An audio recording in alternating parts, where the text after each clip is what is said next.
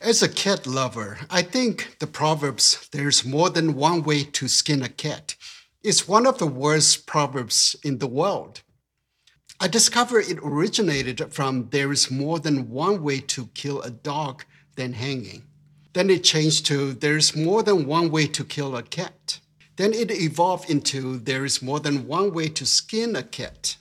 I think the dog lovers must have changed the proverb, and they won. Anyway, this proverb indicates that there is more than one solution to a problem, or more than one way to achieve a goal.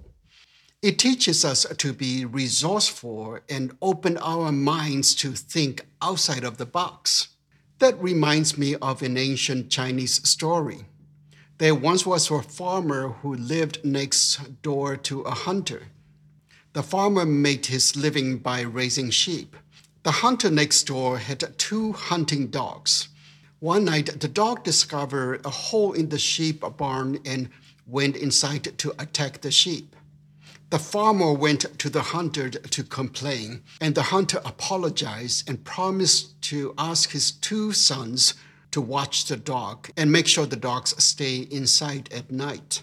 But a couple of days later, the dogs managed to leave the home and come to make a mess in the sheep barn again. The farmer knocked on the hunter's door, and the hunter said that the dogs jumped out of the windows. Then he promised to ask the kids to keep the windows shut at night. However, the problem persisted, and the farmer decided to go to the judge to complain. He told the judge, "I don't like to make this public, but it's getting intolerable." The judge said, "I have two solutions. The first is to punish your neighbor for his carelessness, and he will hate you. Do you want to live next door to an enemy? Otherwise, you have a second option. You must do as I say." The farmer asked, "What must I do?" The judge's idea didn't make sense to him, but he decided to give it a try. The next day, the farmer took two lambs and knocked on the hunter's door. The hunter looked annoyed, but the farmer said, "Sorry to bother you all these days. I want to apologize by offering you these two lambs as a gift for your children." The two boys were excited because the lambs were cute and fluffy. There's no reason not to love them.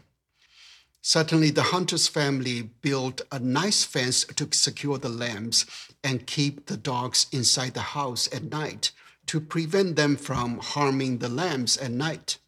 The farmer next door stayed awake at night, expecting the dogs to come again.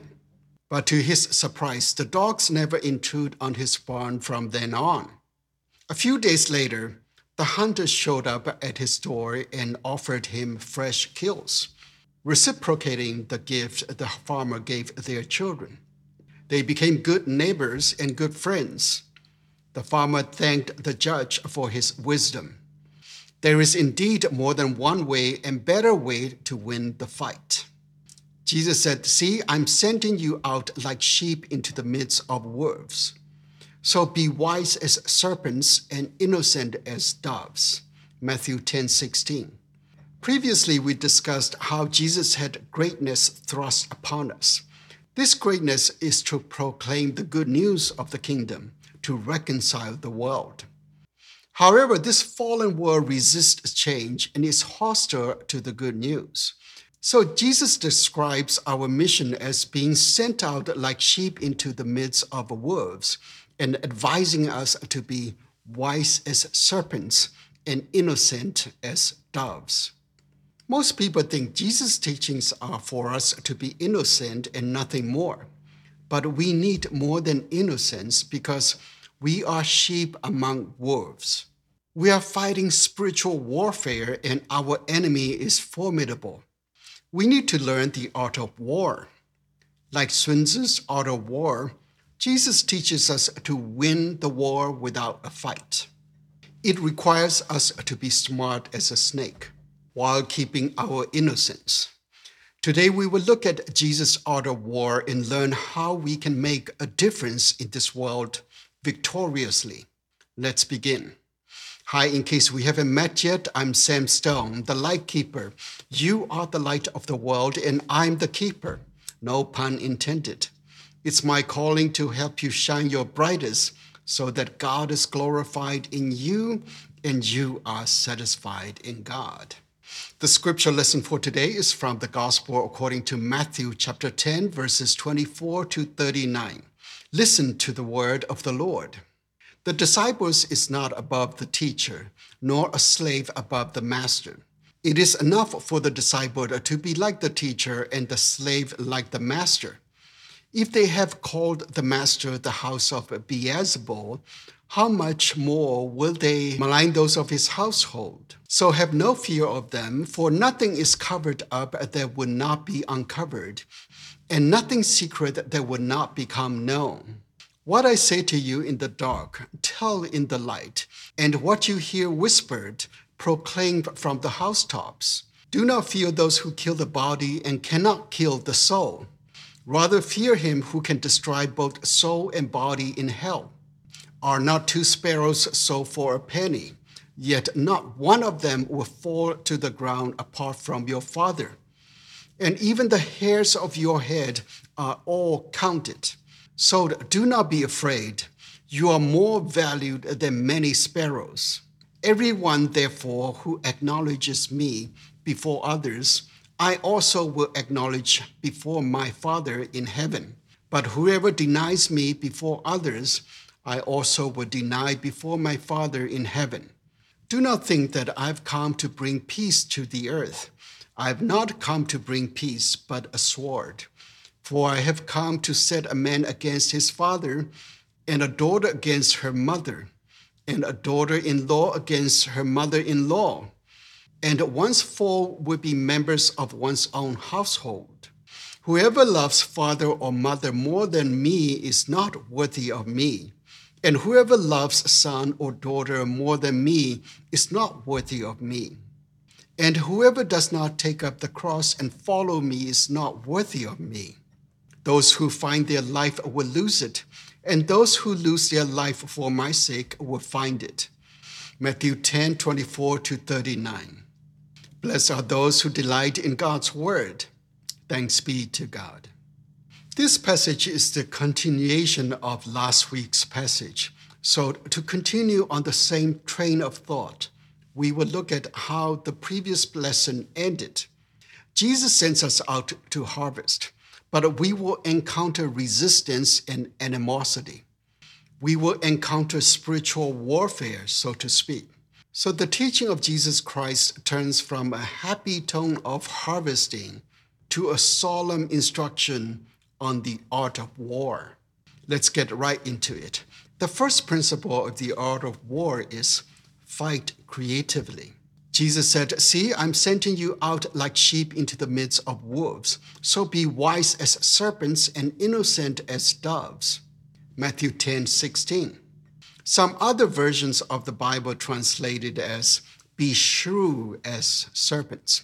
Jesus doesn't want us to be like sitting meat loaves among the wolves. He's saying that even as sheep, we can win against the wolves if we deploy wisdom like serpents. It's like David and Goliath. David took down Goliath from a distance because he could not win if he fought close up. The goal is to take him down, not to prove who is stronger. There's more than one way to skin Goliath. Talking about fighting, do you know that cats are the best fighters of all animals? They can attack an opponent 10 times bigger. Even Bruce Lee learned from cats how to fight. When they are cornered and scared, they will hiss with their mouth wide open. According to animal scientists, they hissed to pretend to be poisonous snakes to repel the attackers. They are an excellent example of being wise as serpents and innocent as doves. I think cats are God's best creation, other than humans, of course. They are soft and supple like liquid, but they are strong and swift like a lethal weapon. And they win the hearts of people without even trying. They know the art of war. Jesus gives us an example of how to be wise as serpents. He says, when they persecute you in one town, flee to the next. For truly I tell you, you will not have gone through all the towns of Israel before the Son of Man comes. Matthew 10:23.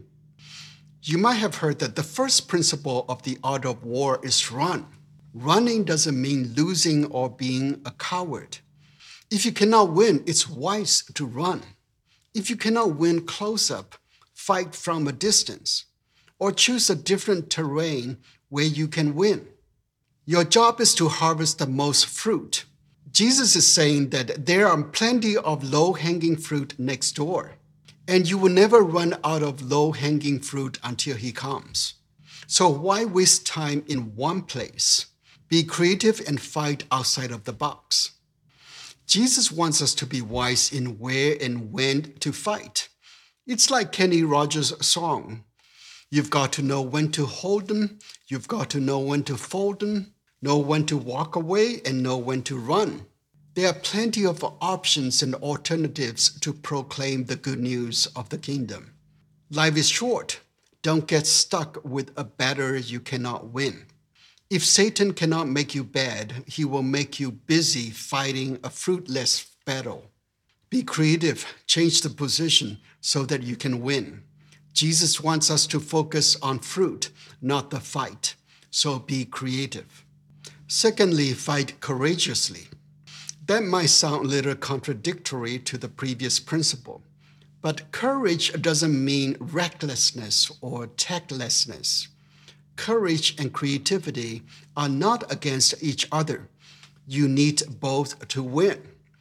If you know when to hold and when to fold, when to walk away and when to run, you need the courage to implement it. Jesus said, "Do not fear those who kill the body but cannot kill the soul. Rather fear him who can destroy both soul and body in hell." Matthew 10:28. You are fighting a spiritual warfare. Your enemies can only harm your body, but not your spirit. So you don't need to fear them. As long as your spirit is not harmed, you have eternity to enjoy. Your spirit is safe since you belong to Christ. No one can harm you without God's permission. Jesus said, "Are not two sparrows sold for a penny? Yet not one of them will fall to the ground apart from your Father. And even the hairs of your head are all counted. So do not be afraid. You are of more value than many sparrows." Matthew 10:29-31. Doubt can cripple courage. Jesus asks you whether you doubt your value in God's eyes. God loves even the small sparrows, and you are worth more than many sparrows in God's eyes. Don't doubt your value.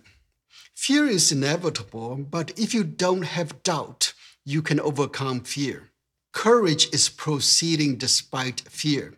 You can move forward only when you can suspend doubt. Most importantly, don't doubt God's love for you. So fight courageously, because you're safe for eternity, and no one can harm you without God's permission. Then you might think, what if God permits others to harm me? That leads to the next principle of Jesus' art of war. Fight consequentially. By consequentially, I mean making your sacrifice produce maximum impact. If you were to die, don't die in vain. Since you're worth more than many sparrows, if God gambles your life, he wants multiple returns. Jesus knew he was to be harmed. In other words, God permitted Satan to harm him. Crucifixion is the worst way to die. In the Garden of Gethsemane, Jesus requested God to remove the bitter cup that he'd rather not drink, but only if it was God's will. We know God's will. God gambled his life to redeem the entire humanity. The price is high, but saving the whole world is worth it. In other words, Jesus' death was strategic, wise, and consequential. His crucifixion sent a shockwave throughout history and around the world. It ignites the fire in the frozen hearts of the people to reflect and repent.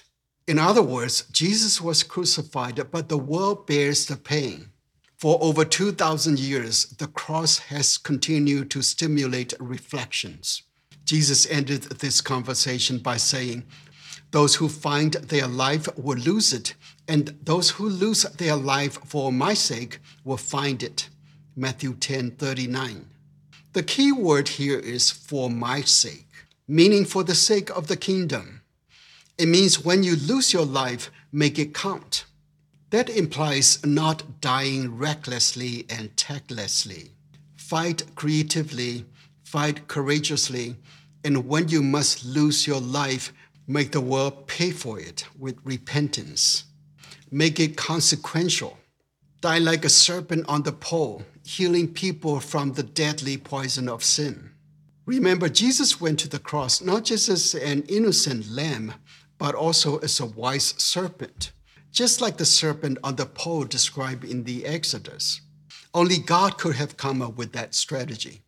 It's a great example of even if you must die as an innocent lamb, make it worth it. Fight consequentially. History has many of his followers like that. Abraham Lincoln was assassinated, Martin Luther King Jr. was murdered, and Joan of Arc was burned at the stake. But they all fought consequentially, making maximum impact for the kingdom's sake. There we have it.